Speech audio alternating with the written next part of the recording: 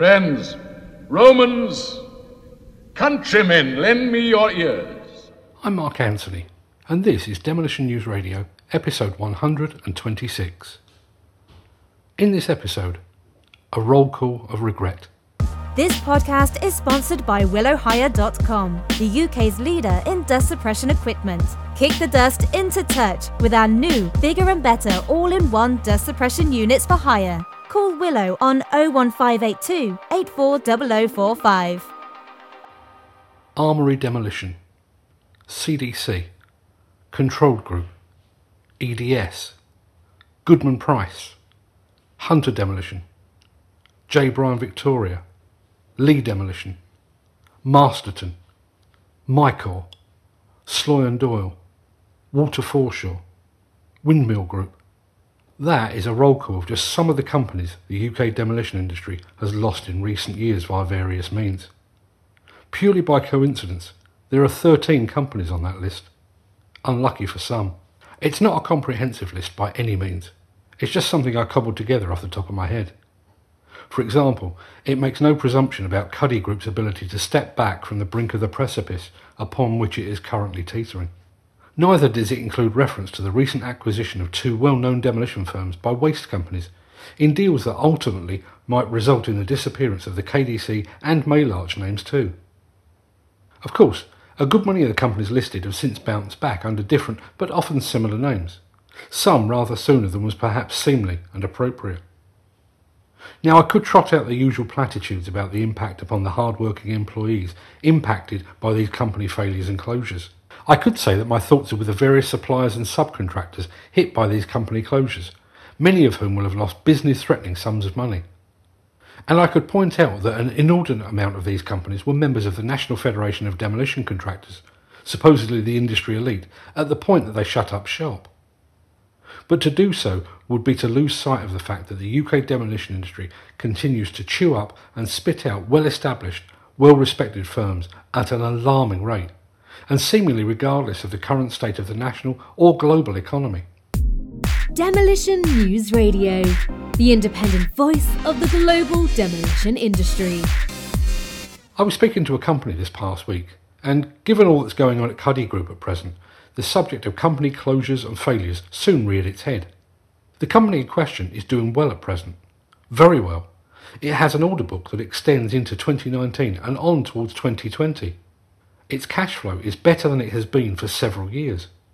It has cash in the bank, and bad payers have been pruned and largely eradicated from its client portfolio. And it's currently looking to cut costs. I know, that sounds counterintuitive, right? There are £5 and £10 notes dropping through the letterbox, and you're cutting costs? The explanation for this decision, however, was as considered as it was blunt. When you're on the bones of your arse, there's nothing left to cut, the man said. Better to cut when there's some flesh on the bones. Unfortunately, as you will have heard from our previous episode, too few demolition folk seem to possess that foresight. And rather than fixing the roof while the sun is shining, many see the temporary sunshine as a good excuse to pop out and buy a convertible car. Demolition News Radio is the podcast of demolitionnews.com and the Demolition Magazine. Having raked over the rubble of a good many of these company collapses and closures, it's true to say that several of the companies we listed previously were the victims of nothing more complex nor devastating than sheer bad luck. A single project overrunning or going awry, taking down an entire company. Others fell victim to mismanagement and financial imprudence. And a very small few basically said, sod this for a game of soldiers, and called it quits voluntarily. Bizarrely, this spate of business failures and closures merely serves to prove the prescience of a report published way back in 2009, just as the recession started to bite. That report, which was largely dismissed at the time, claimed that a third of UK demolition companies were just one bad contract away from failure. How true that turned out to be. The Plimsoll report also claimed that competitive pressure is now so intense, a third of companies are running at a loss. And it went on to say that there were 255 companies chasing sales at the expense of prudence. 179 of these were perfect targets for takeover. 251 demolition contractors were in financial danger and would struggle to survive. Perhaps the most remarkable figure was the number of demolition firms questioned and examined during the preparation of the report.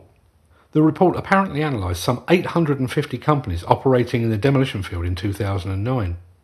When we produced our latest demolition directory at the tail end of 2017, the independent data providers we use identified just 564. That's a 35% reduction in the number of demolition companies in less than a decade. That means that my top-of-the-head roll call was wildly inaccurate. It also means that a number of business closures have somehow gone unreported. And ultimately, it means that the UK demolition business is even more brutal, unforgiving and perilous than any of us dared believe. Isn't that a cheery thought?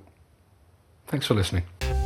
Demolition News Radio, dedicated to demolition.